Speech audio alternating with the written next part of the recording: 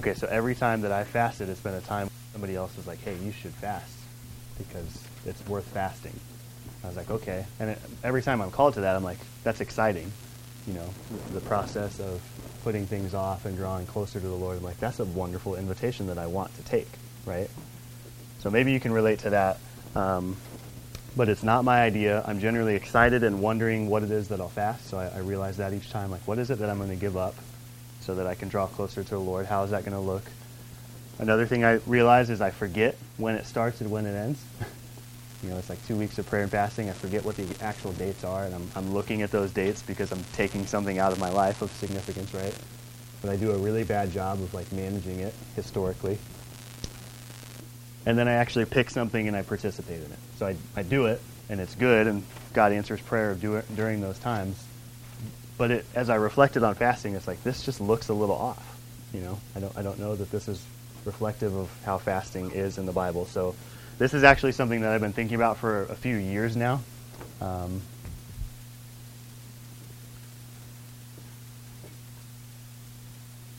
It's just like realizing at the end of each fast, I think this is how life is supposed to look. I think this is how my walk with the Lord is supposed to look. And realizing that I'm not certain that the way that I'm handling fasting is the way that God wants fasting to be handled in my life. Does that make sense? Like, I'm handling it a certain way, I'm navigating it a certain way, but then I don't know that it's reflective of what the Word of God says. So we're going to pray. We're going to get some answers as to what it is, how it's done, look at it practically for our lives. That's our objective for today. So pray with me. Father, thank you for this morning. We need you to show up. We need you to answer all of the situations that we're in life. God, there's wonderful ones where we're rejoicing because of the time that we had with our family, but then there's other ones where we're grieving because of the time we spent with our family and it didn't go how we wanted it to go. It was hard, or, you know, like the answered prayer was different than what we were hoping, or God, we acknowledge that we're coming in needy. So we need you to speak to us. We need your Holy Spirit to convict and conform us to the image of your Son, and only you can do that by your word. So I'm asking that you would do that by your word, and I pray it in Jesus' name. Amen. Okay, so the title this morning of our message is going to be called The Fast Life. So you've got a handout on your chair. The fast life is what we're going to be looking at. Although the Bible doesn't give a direct command, either in the Old or New Testament, to fast, instances and examples of fasting appear in both the Old and New Testament all over the place. So one of the most telling passages, and where we're going to start this morning, is in Matthew chapter 6, where Jesus is teaching his disciples basic principles of godly living. Okay? So we're going to start in Matthew 6. If you got a Bible, flip open to there. It's going to be on the screen as well. We're going to camp out on verses 16 through 18, but let's get the context real quick, okay? So Matthew 6, verses 1 through 4 say, "Take heed that you do not your alms before men, to be seen of them, otherwise ye have no reward of your Father which is in heaven. Therefore, when ye doest thine alms, do not sound a trumpet before thee, as the hypocrites do in the synagogues and in the streets, that they may have the glory of men. Verily I say unto you, they have their reward. But when thou doest alms, let not thy left hand know what thy right hand doeth, that thine alms may be in secret, and thy Father which seeth in secret himself shall reward thee openly." So what you just saw in the first 4 verses is a pattern that plays out 3 times in the next 18 verses, okay? He says, when thou doest thine alms, when you give to people that are poor and needy, that's an alm, like a sacrificial giving to somebody. When you do that, it should look like this, and this is how God's going to respond. Keep going. Verse 5, it says, when thou prayest, this is how it's supposed to look. Same exact structure. Don't do it publicly. Don't do it as the hypocrites do. Don't do it in this way that you're trying to get everybody's attention so they see how holy you are. That's not the objective. The objective is to seek the Father. And then he shows us how to do that. So you fast forward to verse 9 through 15. It says, after this manner pray ye. And you guys are familiar with this one, the Lord's Prayer. He says, this is how you can pray. You pray to the Father. You pray in the Son's name. You pray all sorts of things like help me to have the right heart towards people, do things that I can't do. So Jesus is teaching us how to live godly. When you give alms, when you pray, and then in verse 16 where we're going to start camping out, when ye fast. Moreover, when ye fast, be not as the hypocrites of a sad countenance. Everybody knows they're fasting, right? You can see it on their face, and they want you to see it on their face, right? They want you to know that they're giving up something because they're very holy. That's not how we want to do this, is what Jesus is saying. When ye fast, be not as the hypocrites of a sad countenance, for they disfigure their faces. I don't know what that really, you just go smear dirt on your face, or do you really oh, I'm fast. You make your countenance and your face like one that is really ugly so people know that you're suffering. I don't know what disfigure their faces really means there, but they're appearing unto men to fast. Jesus says, verily I say unto you, they have their reward. Don't do that. There's going to be consequence for that. But thou, when thou fastest, anoint thine head and wash thy face, that thou appear not unto men to fast, but unto thy Father which is in secret, and thy Father which seeth in secret shall reward thee openly. Okay. When speaking of alms, giving to the poor and to the needy, or prayer, or fasting, Jesus is saying we ought not be doing it for attention and recognition from others, but instead, rather, privately. We should be doing these things with the Lord so he can reward us privately. He's going to answer things. I had no idea that Mitch fasted like that, and God answered that prayer of seeing his grandson saved. I had no idea. And there will be a reward for this from the Lord.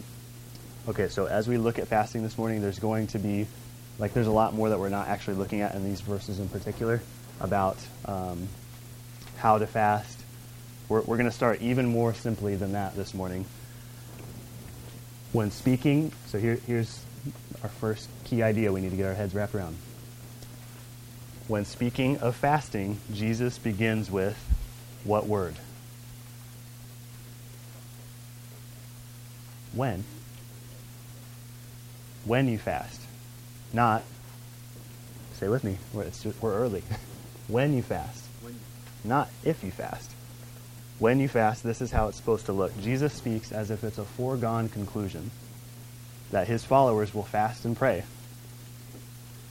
And I was just asking myself, and I'm asking us this morning, do we view it the same way when I fast and pray? Well, I fast and pray whenever Sam tells me to fast and pray. I don't know that that's what Jesus is communicating, right?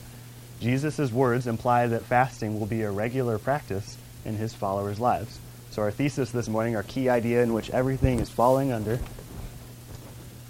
fasting should be viewed as less exceptional in our lives and more essential.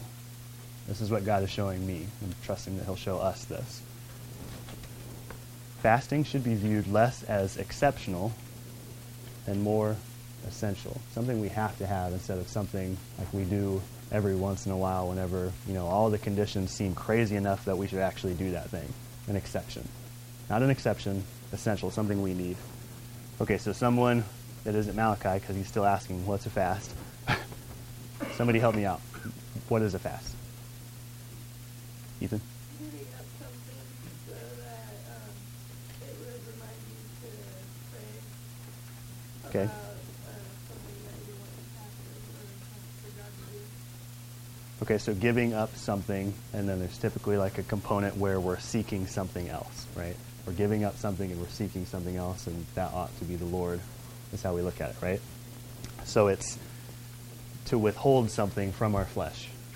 Instead of just giving our flesh whatever it wants, we take that away. So whether it's food or whether it's, time on social media or whatever the thing is, we withhold that from the flesh. We don't let the flesh have whatever it wants, which we're prone to just be doing continually. That's how we often live. And instead, we abstain. And this fits with Scripture. So Matthew 16:24, Jesus says, man, if you're going to follow after me, you're going to have to deny yourself. So I think fasting is a really clear way in which we can deny ourselves, and Jesus is talking about it, but we don't often make that conclusion. We don't often make that connection. Jesus says, if you're going to follow me, there's going to be denial of self. I think fasting is a really clear way in which that can happen. Okay, so why do we fast? We're setting the stage still. Why do we fast? I think it's often because somebody else invited us into it, or maybe even, for some of us, it's because something humongous is going on. We actually acknowledge that's way too big for me, and there's no way I can navigate this by myself. It's like somebody's going to pass away. or someone did, and I don't know how to handle either. Like, they're going to be gone, or they're going to go, like, it's something of, like, humongous significance in our lives. So we say, God, I can't do it. I'm not going to just stay distracted by all this stuff. I'm going to seek you, and I'm going to take other things out of my life so I can just stay here with you so you can help me through this. Something huge is going on, and that is fair, and we should fast then, right? I'm not saying stop doing that if that's what you're doing. But what we're going to do this morning, and what you see when you look at the circumstances in the Bible which involve fasting, fasts are prompted by things like sorrow over sin, and I'm realizing I'm in sin. I'm going to fast. Fasting is prompted by people experiencing persecution. Fasting is prompted by people just being burdened for somebody else's soul or their well-being. Fasting and desperate prayer should be the response of an individual who is viewing the circumstances of their life through God's perspective. That should be the response. So I don't know about you guys. Each time I get done fasting, I think something along the lines of, I think this is just what normal Christianity is supposed to look like. Because I think my life, I don't know if your guys, if you could relate to this, maybe it's just me. I think my life just ends up subtly being filled with idolatry. There's just things that creep in there, and they have prominence in my attention, in my heart. And then when I remove those things, it's like, wow, the Lord has the place that he deserves. This is how it's supposed to be. And then they subtly creep back in. Can you guys relate to that? Anybody? No hands. Just like, not I. I think that's where we're at. Okay, so people fast for a number of reasons. We're going to look at 7 reasons, and we're going to get through them pretty quick. Okay? So there's 7 passages. It's not comprehensive, but we're going to look at these pretty quickly so we can get an idea of maybe how should we fast, right?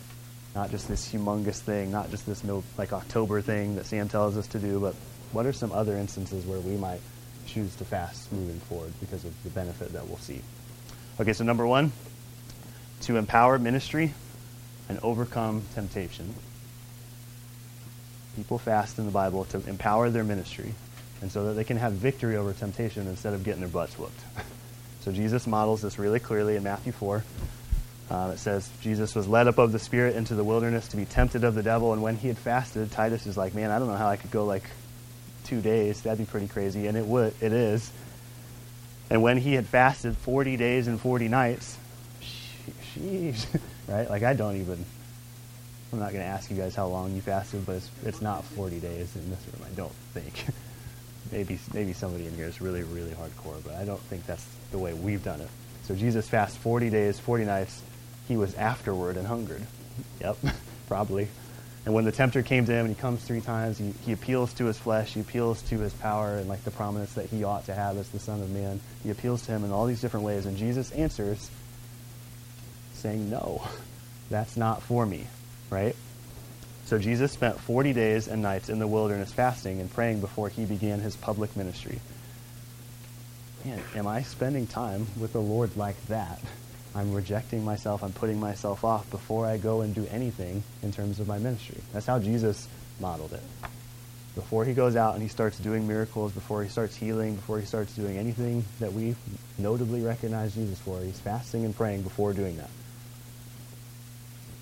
In order to overcome temptation, Jesus gets in this habit, in this process. Jesus says no to what his flesh wants. So Satan is appealing to that, and Jesus is saying no. So when temptation comes later on, Jesus has already been saying no to those things. I'm not going to eat food. I'm going to spend time with my Father. I'm not going to spend time doing that thing that engages my comfort and my interests. I'm going to spend time with the Father. So whenever there's an appeal to those things, you guys get what I'm saying? He's already been saying no. He's already with the Father. That's not for me, is what Jesus is saying. So I think fasting is really beautiful. We're going to have to chop through these things really quickly because I want you guys to have some time to walk through it, look through these passages beyond what we are. Fasting is really beautiful in that we forsake something so that we can replace that time or comfort, like Bree was saying, that time exists, and we can replace it with meaningful time with the Lord.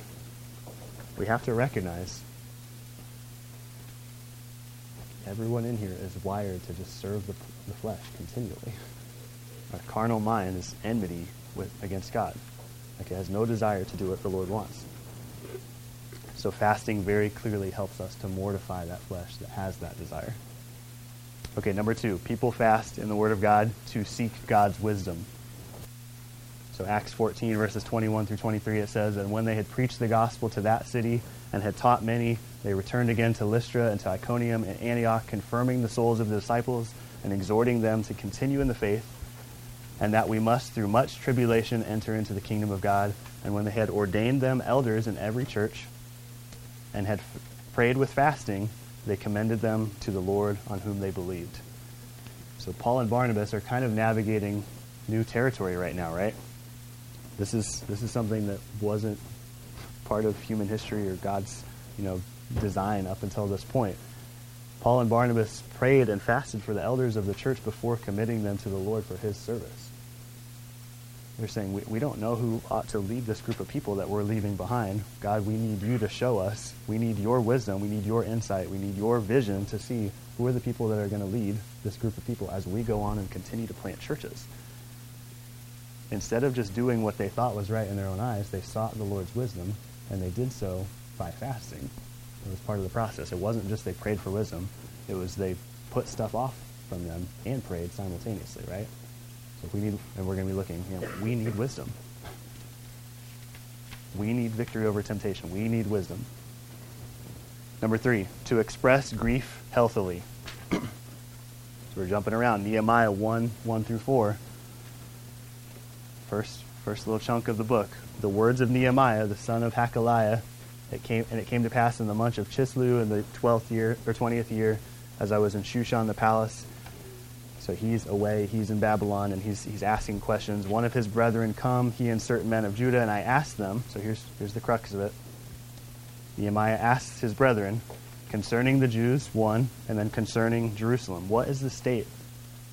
What's going on with my brothers and sisters in Jerusalem? What's going on with the city? He's asking this question. And they said unto me, the remnant that are left of the captivity there in the province are in great affliction and reproach, and the wall of Jerusalem also is broken down. So he hears pretty terrible news, right? Hey, how's my family? How are my brothers and sisters in Christ, right? Like, how are the other followers of God? How's the city that I love, that God set up as a place for him to be magnified throughout the world? And they say, it's really bad. It's really rough. People are struggling. People are in bad shape, and the city's broken down. And he says, when I heard these words, I sat down and wept and mourned certain days and fasted and prayed before the God of heaven. Okay, so some of us in here are receiving bad news, and you don't know how to navigate it. Like, you're not certain how to do that. You're not certain how to feel it, how much and where it should be felt, how it's supposed to be dealt with. Nehemiah, when he received terrible news, he fasted and prayed to the Lord. He didn't just try and figure it out, or like put it in the box on the top shelf in the recesses of his mind, and then it pops out sometimes, and we're like, what the heck's wrong with that person? Well, they're repressing grievous things and not handling them. God lays out a pattern of, we deal with that stuff with him. Okay, so number 1, to empower ministry, overcome temptation. Number 2, to seek wisdom. Number 3, to express grief in a healthy way instead of just trying to do it by ourselves. Number 4, to seek deliverance or protection. So in Ezra, basically what's going on in this passage is Ezra and his people are trying to get back. And they're trying to get back safely. And he's already been like boasting of how good God is and how strong God is and how God's a deliverer. And then there's like a swarm of enemy in the middle of him getting back to the city of Jerusalem. So it says, then I proclaimed a fast there. He says, we all need to fast. They're at the side of the river, that we might afflict ourselves before our God to seek of him a right way for us and for our little ones and for all of our substance. Unless God gives us deliverance and protection and safety as we're navigating this path that he's called us to walk to get back to the city of Jerusalem, we're going to be in big trouble. In recognition of that, they fast and they pray. Number 5, to repent. Jonah, you guys are familiar with this story. But we're not talking about Jonah in this particular instance. We're talking about the people of Nineveh.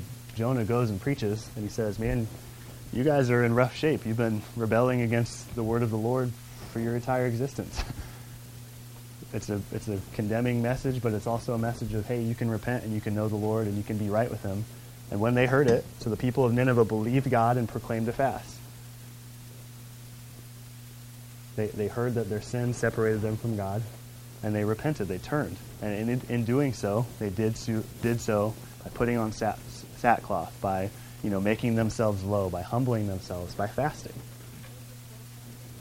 And before was to seek deliverance or protection. Sorry if that wasn't on there right, but...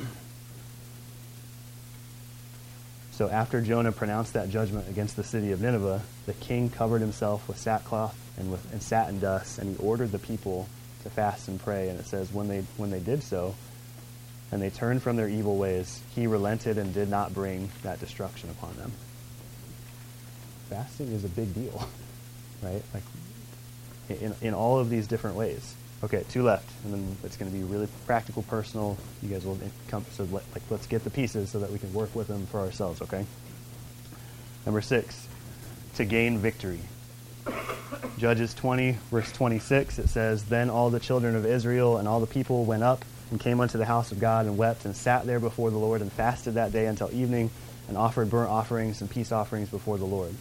So just preceding this, Israel and Benjamin. There's a lot of conflict at this time in Israel because it's judges. People are all over the place. There's no king in Israel. So they're infighting. And thousands of people are dying in these battles. Thousands of people. So Benjamin is slaying Israel. 20,000 people die this day. Next day, they go out to battle again. 20,000 people die this day. There's incredible loss in this battle. So after losing 40,000 men in battle in 2 days, the Israelites cried out to God for help. And Judges 20, verse 26 says that they sat weeping before the Lord and fasted day until evening. If you're getting your butt kicked, let's just keep getting our butts kicked in the same manner over and over in despair of it. Or look at the model in which God has laid out for us of how we can have victory, which is fasting. If we want victory, there's a pattern that's laid out. Jesus had victory over temptation. These people have victory over their enemy. If we're not experiencing that, then why wouldn't we consider this at least, right? Is what God's saying to me. Okay, last one, to worship God. Luke 2, verses 36 through 88 describe this woman, Anna. She's a prophetess, the daughter of Phanuel, the tribe of Aser. She was of great age. I don't know if that's I think that's reverential, not a backhand. She was of great age. She was really up there. She lived with a husband 7 years from her virginity, and she was a widow of about 64 years. And she departed not from the temple, but served God with fasting and prayers night and day. And she coming into that instant gave thanks likewise unto the Lord, and spake of him of all that looked for redemption in Jerusalem. And this is a woman that's experienced some really hard things, and she's saying, in order for me to keep going without husband, without a way, a plain path forward, I'm not going to be able to figure out how to worship by myself. This stuff is way too big. So she continues and fasts and prayer. And she just stays in the spot where she's reliant upon the Lord. Okay, so here's a key point based on all that we just looked at, and here's where we get really practical. Okay, so we're going to shift gears a little bit. That was a lot of scripture. In ways I'm sorry, in ways I'm not, because you should just go camp out in it. Right? Go camp out in that. Go spend more time in it. Key point number 1, fasting can result in a lot of things, but it is often the vehicle which helps believers move from being in a place where they are stuck and fruitless to God receiving glory. This process of putting things off, not eating, not doing something, spending our time with the Lord, that process is the vehicle that God uses throughout Scripture that helps them move from a place of being stuck and fruitless to a place where He's receiving the glory that He's worthy of in our lives. It's a really big deal. Okay, here's what it seems like to me. It seems like we get to the point where we subtly think that we know what God wants us to do in particular situations, so we determine that we're supposed to do that thing. I know what God's Word says about overcoming temptation, so I will overcome temptation. I need to have and it's very subtle. I need to have God's Word in my mind and my heart, because that's what Jesus did, and then I will overcome temptation. God wants to work through us to overcome temptation in our lives. He wants to use that vehicle. He wants us to be diligent. He wants us to be involved. But He's not telling us to go be excellent repenters or to figure out wisdom ourselves. He's saying, man, come to me. Come to me, humble yourselves, put off the things that distract you, that so easily beset you. Come to me, and I'll empower you to do these things. We're not capable. God wants to be with you and I in these things. So practically, these 7 different instances what we looked at really quickly, right? It's like a scatter shot of lots of scripture and stuff all over the place. God wants to empower our ministry and overcome temptation. So if your ministry feels dry, like if you've been somewhere, some part of you has been saying, I really want to see my friends on my team or this group of people in this class saved, and it feels dry. Nothing's ever happened there. There's no life. If that's the case, or if you're feeling like weary in the process of engaging in that, why would you, can't we consider fasting? Wouldn't that be a worthwhile endeavor? Like if there's a really clear example of how God uses that to bring about victory in life, wouldn't we consider that in our own lives? If we're falling regularly into sin instead of overcoming temptation, wouldn't we consider fasting?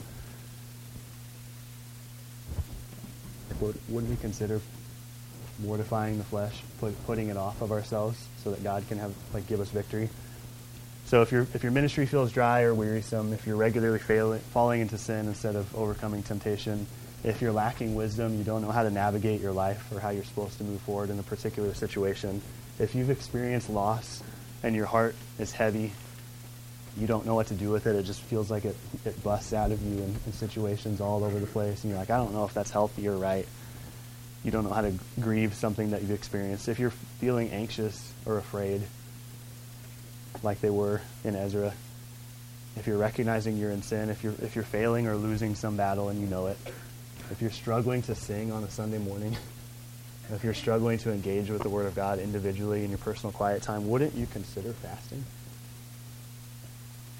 Wouldn't we consider just putting things off, coming to the Lord, and just staying in a habit of doing that regularly? Whenever we realize something is amiss, I'm going to go to the Lord instead of trying to figure it out or put it off so I don't have to deal with how hard it is that I'm not fruitful. That's a hard reality to look at, so I know why we do what we do, but God's giving us another way of handling this. His invitation is draw nigh to him, and he will draw nigh to us. Cleanse your hands, you sinners. Purify your hearts, you double-minded. He wants to reset our minds. He wants to reset our hearts, and he wants to do that through us drawing nigh to him, and fasting is a vehicle by which we can do that. Okay, so fasting has some really clear and beautiful results. I've realized in life that, man, when I do that, when I truly put something off that is a comfort to my flesh, it results in me feeling weak. Like I'm like Mitch. I'm not like weak Mitch because Mitch is really strong and I'm actually just weak, but we both feel weak whenever we're fasting, right? We both feel weak. It's like, man, I just don't have the energy to do the thing. And that's a really beautiful realization. Because we don't have the energy or the wherewithal or the skill or the anything apart from availability and willingness for the Lord to use us to see people saved or to see us have victory over our own stuff. To get to a place of weakness is to get to a place of strength, because God can then work. So when we fast, it results in weakness. When we fast, it results in humility. And in that place, God gives more grace. It's not up there. In that place, God gives more grace. He resists the proud. Aren't we proud when we think we can just overcome the temptation in and of our own strength, or we can see somebody saved, or we can do whatever? Like, that's a proud way of thinking about it. God wants us to humble ourselves, and again, fasting is a vehicle to get to a place of humility so that God can give us grace. And then finally, fasting results in, fasting results in a reliance upon the Lord instead of a reliance upon ourselves. So Psalm 127, it says, except the Lord build the house, they labor in vain that build it. And we hear this all the time, but if you're anything like me, we're prone to just walking around and trying to build the Lord's house for him in our own strength when he's given us a very clear way, a very different way than that to do it. So fasting results in weakness and humility and a reliance upon him instead of ourselves. Humility results in prayer, right? Like when we get to that place of low weakness, I can't do it, we cry out. And when we cry out, what does God do? What did God do in all those 7 instances? He answers really beautifully. Beyond what they could have manufactured or done, God answered. God moves. And that's where I want to be. God help me. God help us. We want to be in the place where he's moving through our lives. Where he's strengthening us when we're weak, when he's opening doors that seem so sealed shut, wildly shut, like it'll never open shut. He's softening people to receive the truth. He's changing circumstances or our heart in the midst of that circumstance. Okay, so here's our last key point. Fasting is one of the clearest ways of practically expressing, I'm not going to rely on myself, but the Lord. Fasting is one of the clearest ways of practically expressing that idea, I'm not going to rely on myself, but the Lord. Okay, so here's our conclusion. I believe that we're not fasting because we don't see the need to do so. We don't think there's any place for it. Why would I need to put things off? Because I can just keep doing publicly the things that God has called me to do, but we're not empowered. We're attempting to minister in the power of our flesh. We don't view ourselves as having need, so why should we fast when the circumstances don't necessitate it? So here's my cousin and my son, and it was really cool that it was a surprise. He lives in New York, and he drove all the way down for Thanksgiving, and I was at Thanksgiving, and he just showed up, and I was looking at his eyes, something right here, and he just hugs me. I'm like, oh, he just grabs me, because we love each other. He's super dear to me. I've been praying for him for 10 years. I talked to him till 4 a.m. the other night. And it started, and I'm thankful for it overall, is what I'd say. I'm so grateful for how the Lord worked in it. He's grieving. He lost his grandpa. He's had a lot of loss this year. And I got to love him in that, in ways I don't think he receives anywhere else. I'm grateful for that. And he's got a posture and a countenance that says, I really do want to believe what you believe, but it seems foolish to me. Over and over. It doesn't make any sense to him. It's blindness to him. It's foolishness to him, just as the Bible says it will be. And he spent a lot of time looking at the other side of the argument. He's just camping out over here over and over and over and looking at it from a really critical opinion. And I lovingly was sharing what God has done, and we got to walk through Romans 10, 9 through 17. Faith cometh by hearing is the conclusion of that chunk. I can't do it. It's just abundantly clear. I will never get through the shame. And you guys have a shame. You guys have a friend or a parent or a sibling, someone in your life. You will never break through to them. Why have I not fasted for shame? That's so grievous to me as I was realizing that last night into today. It's what else would I do given what God's word has said? Why would I not desperately... Why would I not do that?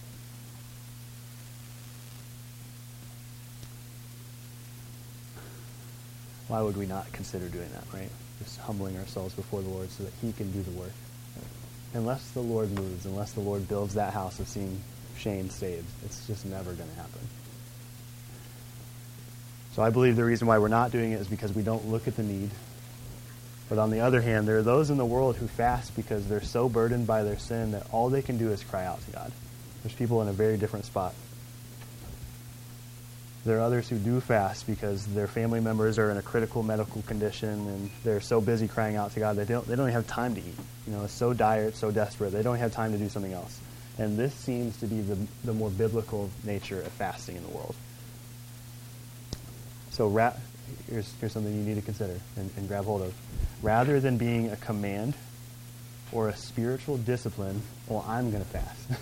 I'm going to get really good at this. Rather than being a command or a spiritual discipline, fasting is a spirit-enabled response to emotional conditions which prompt a deep communion with God. That was wordy. My bad. Fasting is just the spirit-enabled response that we ought to have to the circumstances of life. But we run from that. Okay, what I'm not saying, and we're done. We got 10 minutes left. We're going to get in groups.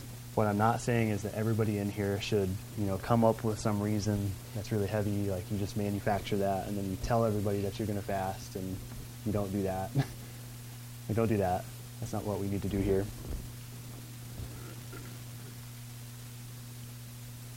What the Lord is leading me in surrounding this is, why isn't this response a regular part of your life? Right? Like, why is that just a Pastor Sam prescribed type of thing in your life? Or something that you struggle with actually giving your whole heart in type of thing? Why don't you do this regularly? That's what the Lord's leading me in. I don't know if it was plain and simple to you. I pray the Lord has used it. What we're going to do is we just want to prayerfully consider what it is that the Lord has said. So we don't have a ton of time, but if we could spend the last 9-10 minutes just looking at like these ideas, and what is it that I'm doing in response to the impossibilities of life as opposed to fasting, right? How am I actually handling these things where I could be doing this, right? If this is the route, the vehicle in which the Lord is laying out through Scripture as one where he works mightily, what are we doing instead? What's something that might be potentially worth fasting over? We have things that are going on in our life that are way too big for us, and people ought to know those things. We can confess our faults to one another, and we can be healed through that process of confession and having somebody join in carrying the weight, which we're commanded to do for one another. And then lastly, maybe you don't know who to pray for in your family, but if you pray for Shane, that'd be awesome. I love that dude. He's hard. He genuinely wants to understand. He's asking me to send him Scripture. We're looking at it, but he's just hard, and he can't see it. And unless God helps him to see it, he will never see it. So maybe you don't have a Shane, but if you don't have one, you can just pray for mine, right? Because I want to see him love the Lord. And if he does, he's a freaking weirdo. Like he gives everything to whatever he's doing. Like he's a weirdo. He's become like the best poker player to the point where he's got a ton of money. He's like a day trader in the stock market with no education in it, he's made millions of dollars doing it and lost lots of money too. That's part of the loss I was referencing. Like he gives everything to the thing that he's focused on, and if God would save his soul, he would give everything to him. And we have people that God wants to do that in their lives. So would you pray for your family? So in this time we're prone to comfortability, I would challenge you guys to get with some people that you don't know terribly well, if you're willing to do that, and just be vulnerable surrounding these things, right? So we've got rooms, access to both rooms. I'm going to pray, but then whenever I'm done, let's spend the last 6 minutes or so just considering some of these ideas. I think we can trail on a little longer in the space that we have, but let's do work with the Lord, okay? Father, thank you for your word. Thank you for the simplicity of it. I mean, there was a lot this morning, and it might have, with that in the heat, been hard to track or stay with it all. But Lord, would you please just help us to consider how we're responding to the pressures and hardness of life, and consider fasting as a new way, a new path to invite you in to working. God, I need you to move in my life, and if you don't, I'm just going to be laboring in vain, and that is not what I want to do. So Lord, help us to see what we need to see right now. In Jesus' name, amen.